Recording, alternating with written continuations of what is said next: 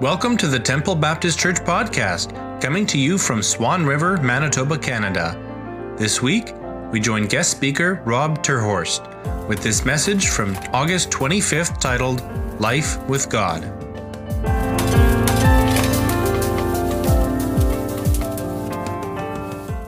Video clip. For the rest of us, we're going to start with a little video, and then we'll go into our conversation. So we'll see what this video clip is. What we're going to be looking at this morning is a book called With, Reimagining Your Relationship with God, and it's by the author. His name is Skye Jethani. And so just pay attention, and then we're going to expand on what he shares here.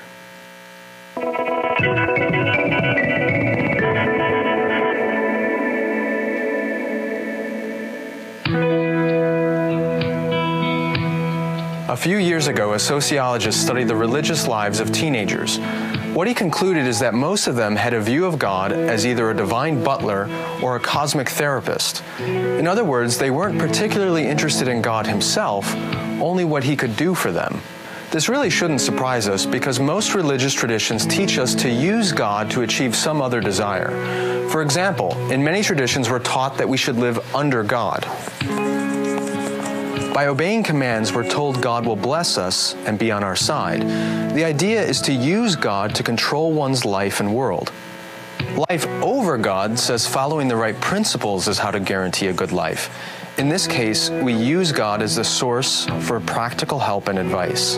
Life from God rightly teaches that He is our provider, but that's all it sees Him as. This posture makes Him into a divine vending machine to give us what we desire. Life for God makes everything about God's mission in the world. It uses God to give us a sense of meaning and purpose. In each of these postures, God is used to achieve some other desire. He is a means to an end. He provides us with a sense of control or blessings or the principles by which we govern our lives or a sense of meaning and purpose and direction. And there's a truth to each of those postures. God does supply us with those things. But in the end, if we really want to experience life with God, which is the central calling of Jesus Christ, then we need to see that God is not merely the means by which we achieve our treasure. In the Christian faith, God is our treasure. The reason why a great many people in the church today are failing to experience the freedom and wonder of the Christian life is because they've never been taught to actually desire and want God. They don't treasure Him. Instead, they've been taught to merely use Him to achieve some lesser desire. To make sense of what a life with God actually looks like, let's break it down into three parts. Imagine someone dreaming of a new house, or a vacation, or a vintage Mustang. Life with that new car begins with dreaming about it, envisioning it, treasuring it. The same is true of life with God. We must first have a clear vision of who He is, His beauty, His goodness, and His love. When we don't have a clear vision of who God is, we're not going to desire Him. We won't treasure Him. At best, we'll seek to use Him to achieve something else. But in the Scriptures, we're told that all the fullness of God was pleased to dwell in Jesus Christ, that He is the image of the invisible God. In Jesus, we are given a clear and ravishing vision of who God is, of His beauty, of His love, of His goodness, and His power. That explains why people were crawling over themselves trying to be closer to Christ. Sadly, today, few people are given a clear vision of who Jesus is, even within the church. Instead, we're given some lesser vision, a vision for the church or its growth, a vision for mission or for a better life, a happier family, a more successful job. And when that happens, God is reduced once again from the end and desire of our lives to just the means by which we achieve these lesser things. But treasuring isn't enough. You can dream about a vintage Mustang all day, but in order to live with it, you must actually acquire it. After treasuring God, we must be united with Him. By Christ's death and resurrection, the sin that has separated us from God is removed, and the way is open for us to be united with Him once again. In Christ, we are reconciled to God. We are united again with what we treasure most. Many people have come to believe that the gospel is about how we get into heaven. But if that's the full understanding of the gospel we have, all we've done is reduce God to a means to an end again. He's how we avoid hell.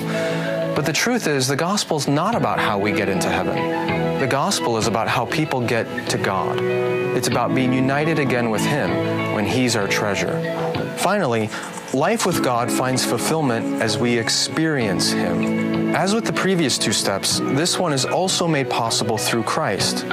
By His example and by sending His Spirit, Jesus taught us what a life lived with God looks like. It's not just about prayer and reading the Bible, but it's the rich and mysterious mingling of our spirit with His in ceaseless communion. Every other posture of religious life, whether it's life under God, over God, from God, or for God, they each try to use Him to achieve some lesser desire. But life with God is different because it doesn't want to use God. It wants God. But it all begins with a clear vision of who He is, a vision that comes to us by His grace through Jesus Christ. And when we receive it, God ceases to be a means to an end, and He begins to become our treasure.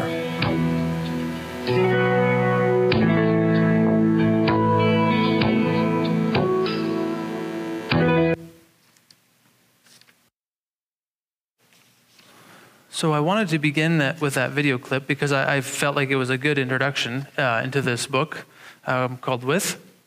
And this past year, our Bible study group, who we meet every week, and we have gone through a number of different studies and video series and things like that, and they're good. But this last study that we did together was this book, and it really stood out as being really impactful to us.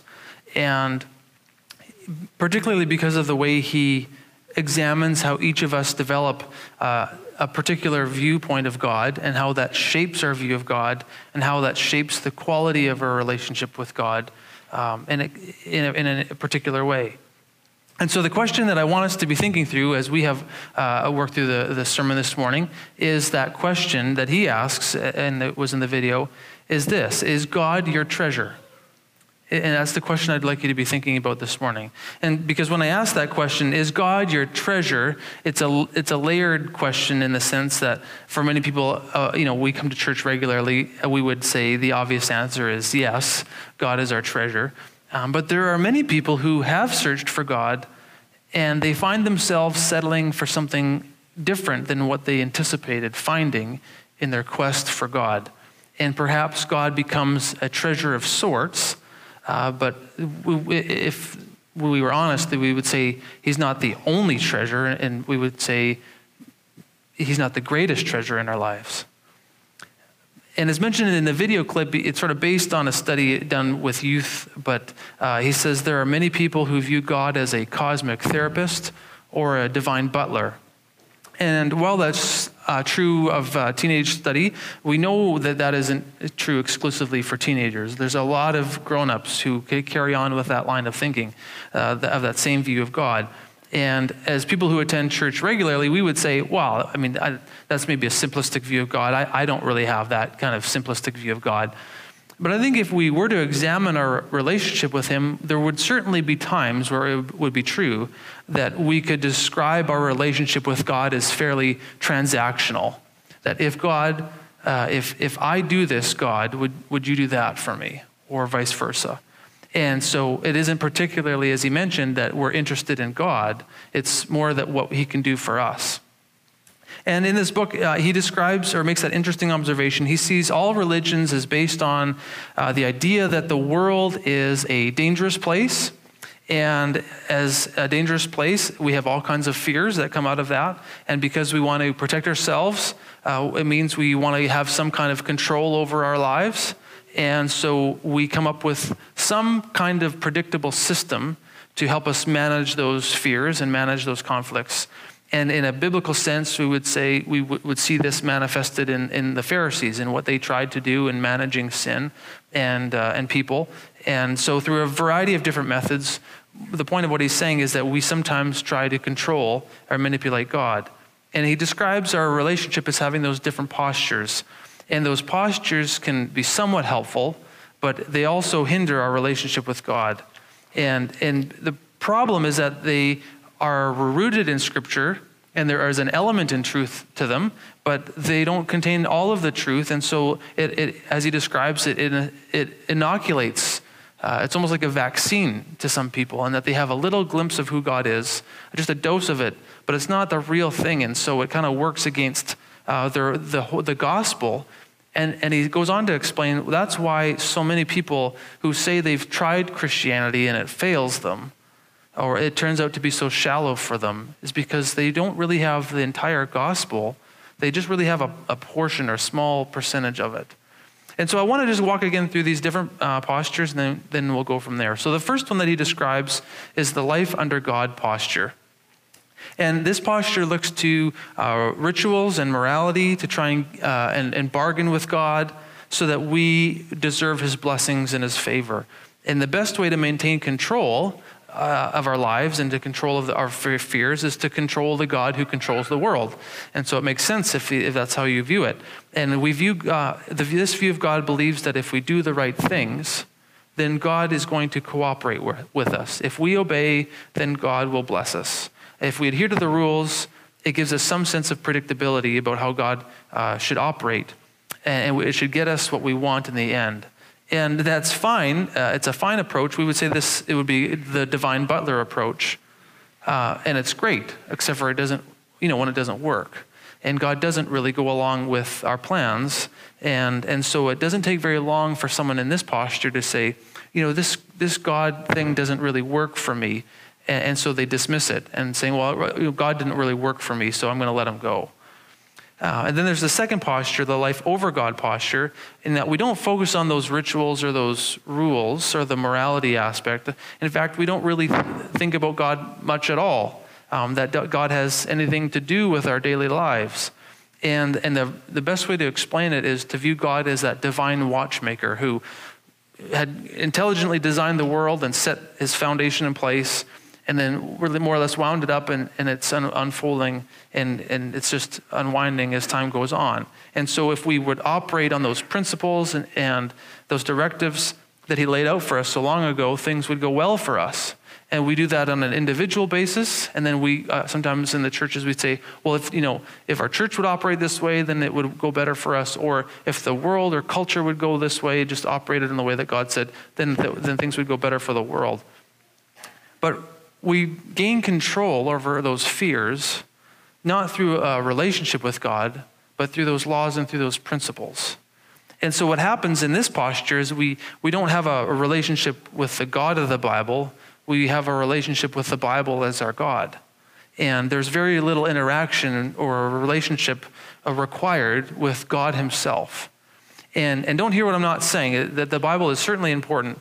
And yet our faith is based on a person, on the life and the death and the resurrection and the hope of Jesus Christ, right? And if our whole Christian experience depends on the Bible and the principles and the rules in the Bible, then we're missing the main character of the story.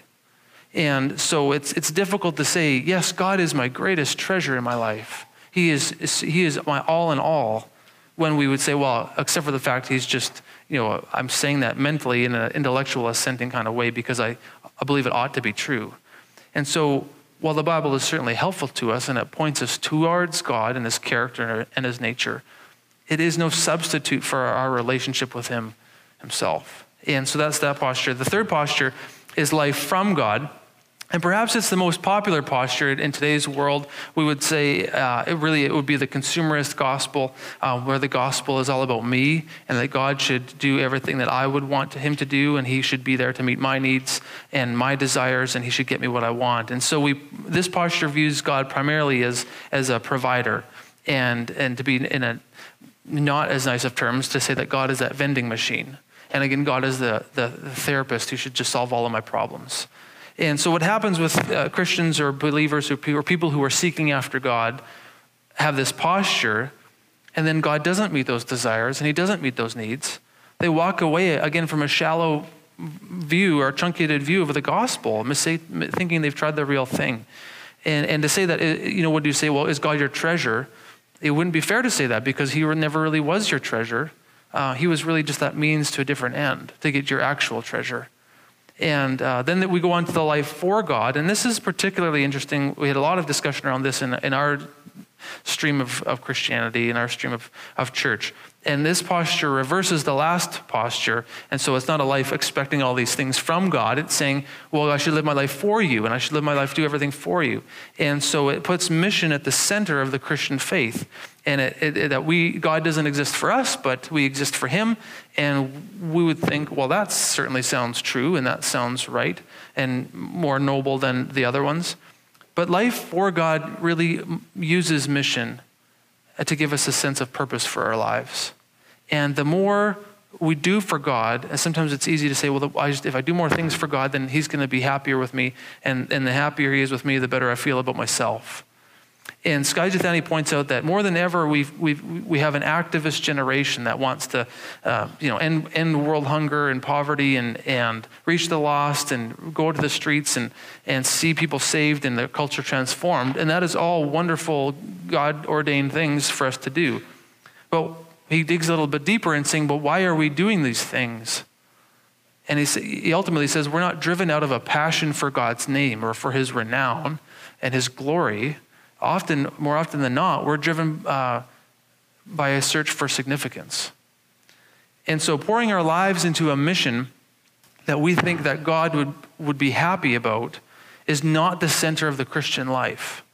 And again, last week as we looked at the prodigal son story, which we always focus so much on the younger son, the older brother really makes this point so very vividly clear to us, that he had that sense of duty and obligation to his father. And he thought, if I do this for the long haul, then I'll get my reward. But that's not what made his father happy.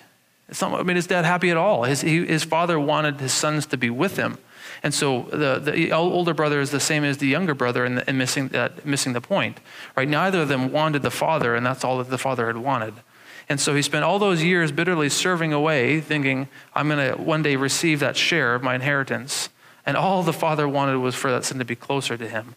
And so it's a warning for us to grasp that our service to the Lord shouldn't replace our relationship with him.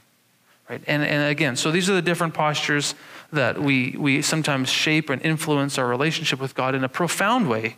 And so there's that life under God, life over God, life from God, and life for God. And it's a simple idea that people over generations have manipulated their viewpoint of God for their own interests in one way or the other, some noble and some ignoble, right? Whether it's success or wealth or selfishness or significance.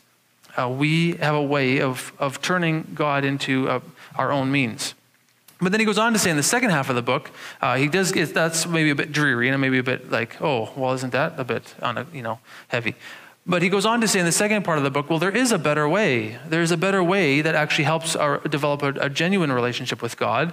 And he says life with God, obviously, the whole point of our human existence is to have a relationship with the God of the universe. And so when we get a revelation of who Jesus Christ is, we no longer want to use God for our own means. And as he says, it's not so much as a cognitive or intellectual exercise. It's something personal, that God isn't a means to an end. He is the end. He's the beginning and the end, and he's in all, and he is everything. And so life with God, as he said, is actually the point of the Christian story. And all of the Bible, in a sense, it's a major theme in Scripture.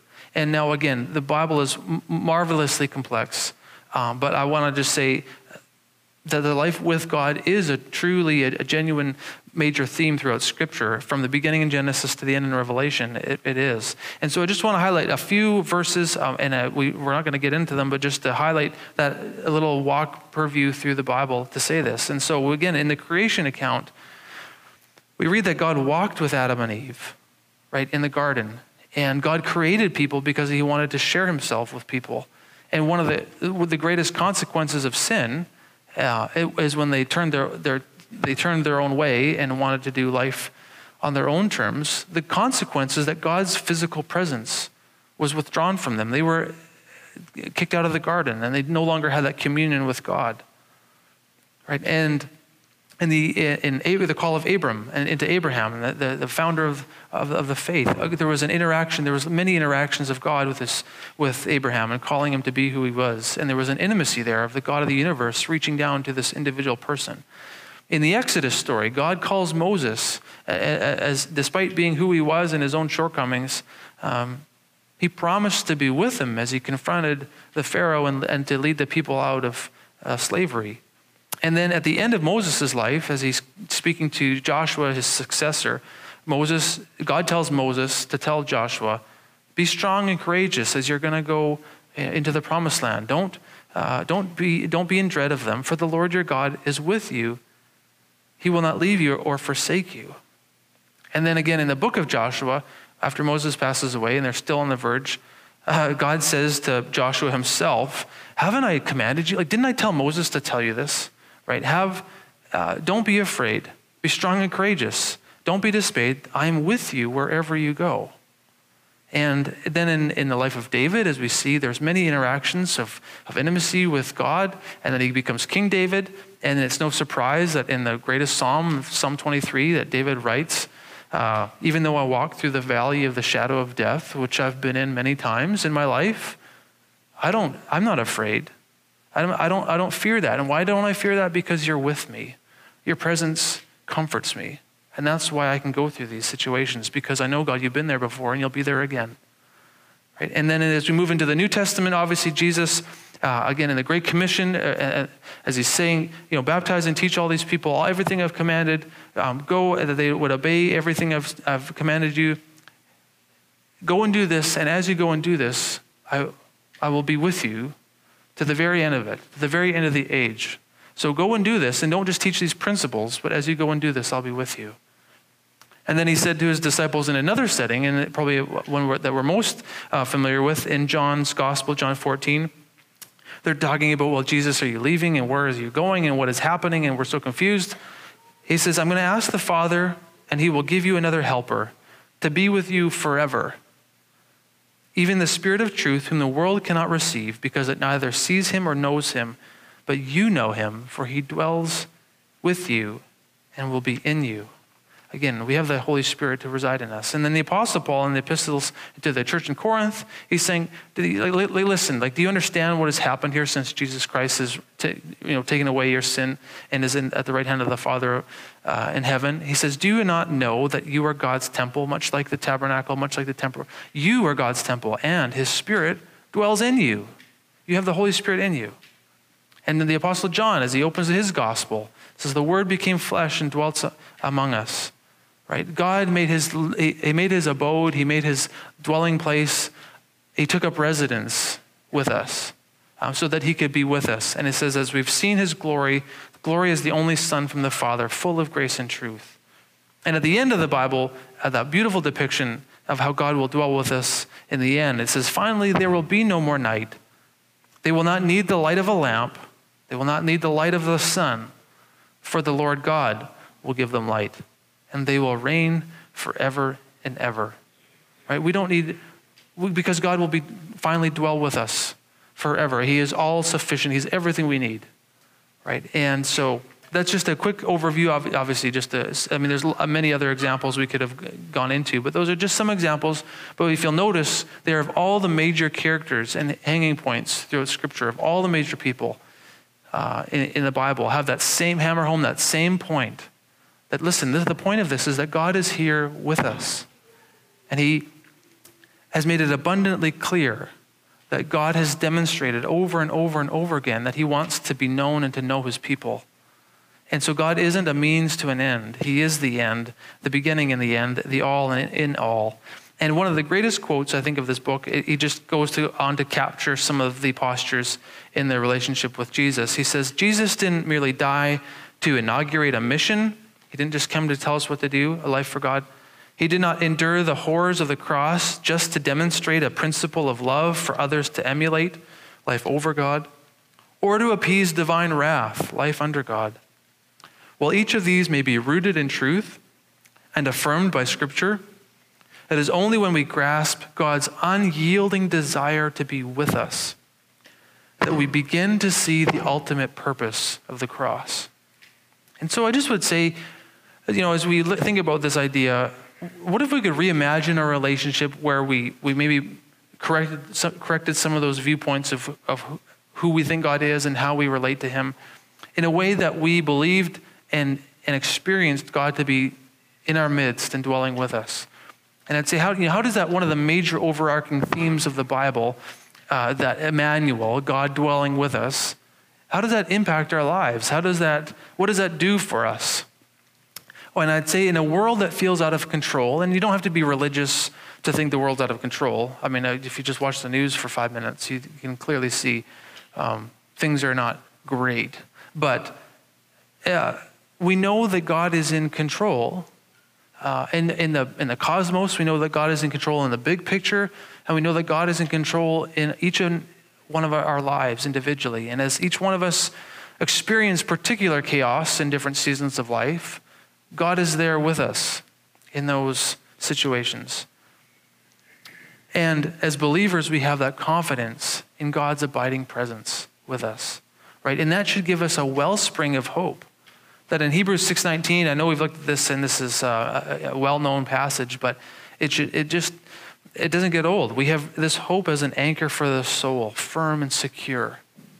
God is with us, and he's an anchor that does not leave us when we feel as though the chaos of the world or the uncertainty of the world is pulling us in all kinds of different directions. And so I think, what does this do for us? I think of a few examples. I think when we're confronted with grief, a grief that maybe is overwhelmingly numbing to us, we have that assurance that God has not abandoned us, that he has not left us alone. And it's the human condition or experience that at different times in our life we will experience great grief. And whether that's through people or events or circumstances where we can feel completely alone, we have that hope as believers that God has an unyielding desire to be with us. And that not only as we go through our greatest accomplishments, but our deep valleys through the shadow of death, there's a kind of hope that's an anchor for our soul, that God is there in our midst. I think of what does this do for us? I think also when we face uncertainty of different kinds, perhaps it's in work, perhaps it's in relationships, or in family, or in transitions in your lives, we have a hope that God is more than a distant watchmaker who's just wound up the clock and left us to figure it out. Because sometimes I've had those conversations numerous times where you think, okay, in my life I've got option A and I've got option B. And if I choose option B, did God really want me to do option A? And if I don't do option A, will I be missing out on the greatest plan for God's plan in my life? And there's a lot of anxiety around what that is, right? But God has given us His Spirit to dwell in our midst, the counselor, the guide, to help us in every situation that we face. And I know that for me, I guess I'd say recently, one of the greatest, transitions was leaving the ministry. And I know that many of you, or some of you, I shouldn't say many of you, some of you were nervous for me.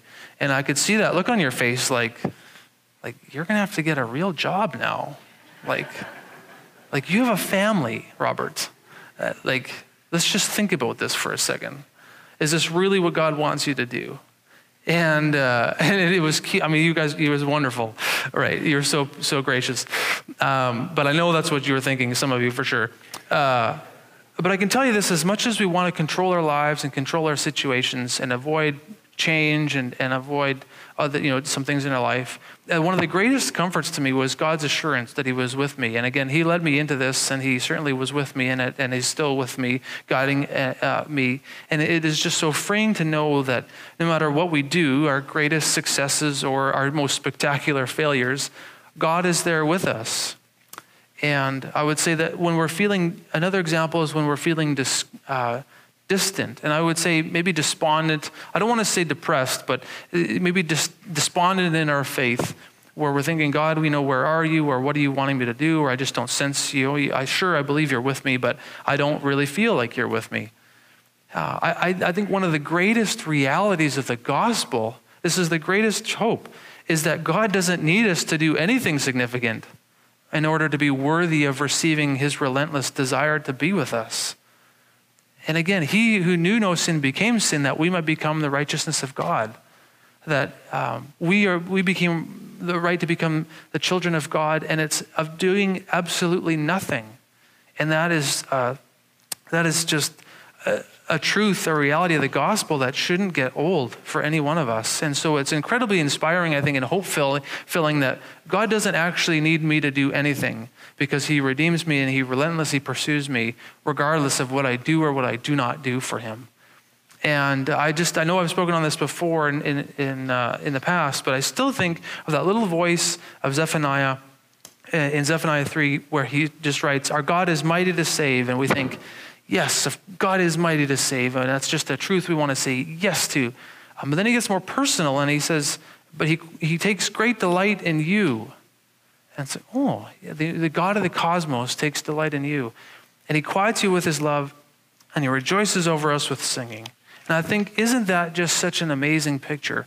That the God of the universe would even turn his attention to each one of us, regardless of what we are bringing to the table. And I remember being, I guess now as I look back on it, I remember being so captivated by that thought early in my faith that I do remember praying that, God, I just don't need you to do anything else. If you do nothing else in my life for the rest of my life, I'll still believe in you. And I think that's a funny prayer now to think of, like, okay, God will say, yeah, okay, good, I got him, I'm done with him, now on to the next person, I don't have to do anything else. It's a kind of a funny view, but it was true. And I think that was only about 20 years ago, but it's still a significant reminder of how important it is at some point in your life to be captivated about the mystery and the intrigue of how God works. Whether it's by just different aspects of his nature, or how he works in other people's lives, or how he weaves different seasons of your own life into such an interesting and unique way. We have to have it has to pique our interest at some level. And I remember last week Rod shared, I think, how he had been a Christian for, was it 40 years, or was it 40 years, Rod? Or was it 50? No, just kidding. Was it 40 years for being a Christian? Yeah, right? And 40 years, and how we go through different seasons of our life where we don't serve God or pursue him in ways that we know that we ought to. And I just think that that's just tremendous honesty. I think that if we could have that kind of honesty in our lives, it would serve us well in developing a good relationship with the Lord. Because I think it's true of these postures that throughout different seasons of our life, we might find ourselves in each one of these postures. And there might be seasons of your life that, if you're honest, you would say, I'm not captivated by God at all. And I know this to be intellectually true, and I believe God. It's not a wavering faith. I feel despondent. I just don't sense that God is, and I believe the Holy Spirit resides in me, but I just got nothing. And I think that is fine to acknowledge that for what that is. And I think we should take great comfort that there is a good portion of the Bible that describes people exactly like that. This is filled with a lot of people who, if they were, as you read it, they have very little interest in what God is doing, and certainly in their life. And yet, God is fine with that. And this is what's so fascinating, again, of how he works. He's completely fine with that. I tell you to do this, and you want to do that, that's fine. And you know what? If you want to wait 3 years, if you want to wait 40 years, if you want to wait 80 years, that's fine. He has a way of drawing us back to himself in ways that we least expect it. And so I guess if you've heard these different postures described this morning, and maybe you've had mixed feelings, I hope that to some degree it has made you think, oh, do I view God that way? And he's saying that's not helpful? I'm concerned. And maybe that would be true for you. And you feel like you identify too closely with one of those postures. And I would just encourage you to think, we have to discover the better way. We can't live our whole lives having an inoculated view of who God is, and just a little dose of God saying, okay, that's all I need. Now I've got enough that I can use him to do this in my life, right? And so there's a better way. And I started with that question, is God your treasure? And so I hope you think that this helps you think through, well, is he my all in all? Is he really my treasure? Or do I? Or do I have a different view of him that really makes me think, I just wish he would do that for me, and if he did that for me, then my life would get me to my real treasure. And I just want to, maybe as like a seasoning salt, or just to make you think of that. And we found it so helpful in our Bible study group to go through it, and I'd encourage you to read it and dig into it a little bit more and ask yourself those questions. And so, is God your treasure? If we have that proper view of who God is as our greatest pursuit, as our greatest treasure, then we would be able to share, I think, out of an abundant hope, or an abundant faith, just an unwavering hope and an extraordinary love to the people around us. And as much as I said to the kids, if you want God to forgive you, you should forgive other people, and that's how other people can see that we know who God is. I think the same is true, that if we have this kind of hope, this firm, secure hope as an anchor for our soul, people should be able to see that and say, this isn't just somebody who likes the Bible. Like this person, this changes how this person lives. They have a hope that they've gone through extraordinarily difficult things in their life, and it is an anchor for them. So there's something to this, or this person has so much love and so much faith. There's just has to be something to this God behind this. I think it would do a lot for our witness, because people can very quickly see, oh, you're just using that to serve a different mean. And we can all see that fairly easily. And so I want to leave that with you. I don't know how that resonates with you or how that doesn't, but I just trust that God will maybe use it to speak to you. And again, if you have any questions or you want a book, it's not like I get a percentage of the sales. I feel like a salesman, but I would encourage you to do it and to read it and dig into this and ask yourself that question: is God really my treasure? Has he been? How do I have a captivating view of who God is? So with that, I want us to pray, and I'll invite the praise team to come on up, and we'll end with our closing song. So let's pray together.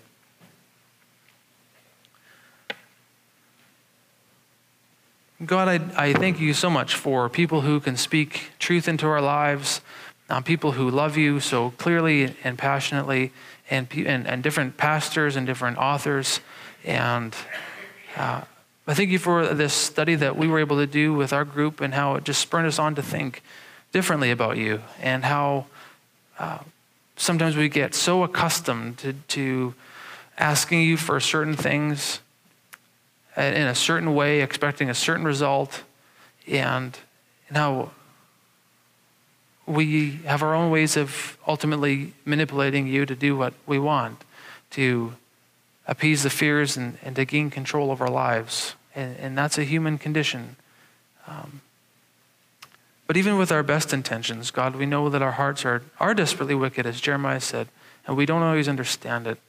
I just pray that your Holy Spirit would help us to not seek you for our own selfish gain, but to seek you because we have a clear view of who Jesus Christ is, and what he has come to do, and what he's done for us, and what your Holy Spirit continues to do in our lives, and the fascinating ways that you are active and at work in our lives. And we're just so thankful for that. But we ask that your Holy Spirit would give us greater clarity into who you are. And as we look at your word, as we read it, and as many of us are familiar with it, I just ask that it would help us to see you more clearly. And as we treasure you, would it stir up in us a hope and a faith and a love that others would find truly undeniable. And we pray this in Jesus' name. Amen. Thanks for joining us. We hope we were able to provide wisdom and insight in your faith journey. If you would like to connect with us, you are welcome to join our service every Sunday morning at 10:30. For more information, you can find us at facebook.com/TBC Swan River. And if you would like to find more episodes of our podcast, go to anchor.fm/Temple Baptist Church or search on your favorite podcast app.